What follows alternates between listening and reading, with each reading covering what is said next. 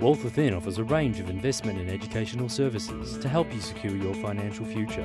Whether you're an aspiring trader or simply want to increase the strength of your portfolio, Wealth Within are dedicated to maximising your investment returns. Hello everyone, this is Janine Cox, Senior Analyst at Wealth Within.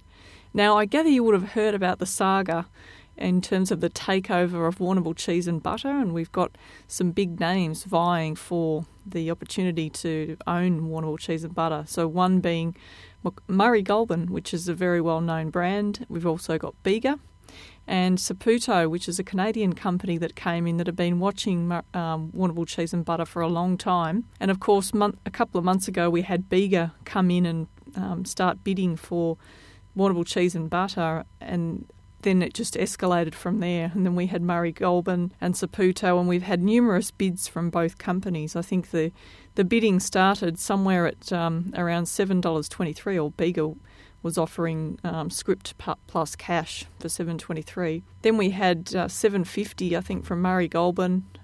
We have since then we've had $9 a share from Murray Goulburn, and I think there was a bid from Saputo at $8 at one stage. And post that scenario, we've seen Murray Goulburn up its bid, and Saputo as well. Saputo came back in at $9.20, and I think Murray Goulburn at $8.50 a share. So speculators are saying that the share price could go to as high as $10. However, they're looking at Saputo and thinking, well, if they're going to raise their price any higher, there's probably not much chance they're going to go dramatically more than where they're at. And look, there's a number of issues really to look at here with this takeover, and I guess I've been wondering, what do you guys think about all of this? Because we've seen the government come out and say that they welcome, they're open for business, so Joe Hockey said, and they've got an open door, and that sort of looked like it was leading the way for Saputo to come in and get the best opportunity to take over Warrnambool Cheese and Butter, because Murray Goulburn has been down this path before. Actually, in 2010, they tried to take over Warrnambool Cheese and Butter, but were unsuccessful in doing so because of competition rules. And so Murray Goulburn decided to go straight to the takeovers panel to see if they could speed things up a bit, because when Joe Hockey opened the gates for Saputo, they were a bit behind the eight ball. The latest is that Saputo have been banned, or there's a bit of a stop against them, because it seems that the argument is Murray Goulburn are saying that Saputo has misinformed investors about the true value of their bid.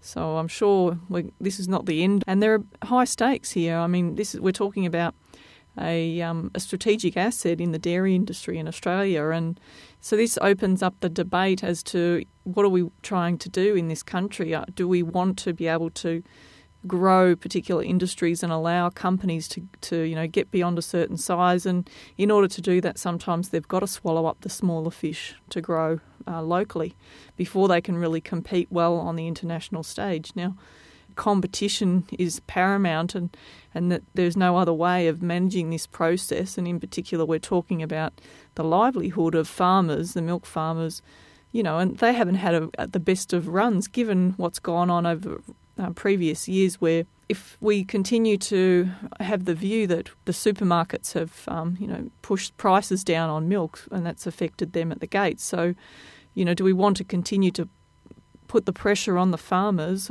I think there's a lot of people in Australia that would say that farmers in this country need to be given a bit of a break.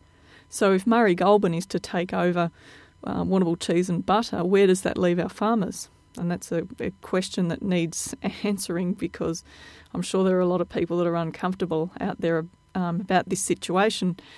The better fit is probably Bega to take over the company. However, at this stage, it's not clear as whether Bega would come back in with a higher offer or not. So that remains to be seen. But anyway, look, from a bigger picture perspective, it seems like the battle is going to continue.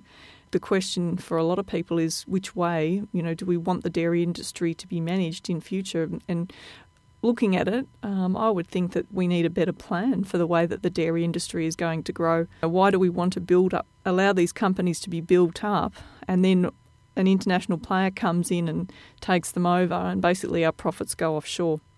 So, look, I'll be sure to give you an update when some more information comes to light about the situation with Warrnambool Cheese and Butter.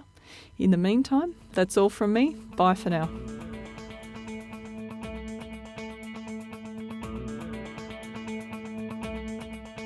Talking Wealth was brought to you by Wealth Within.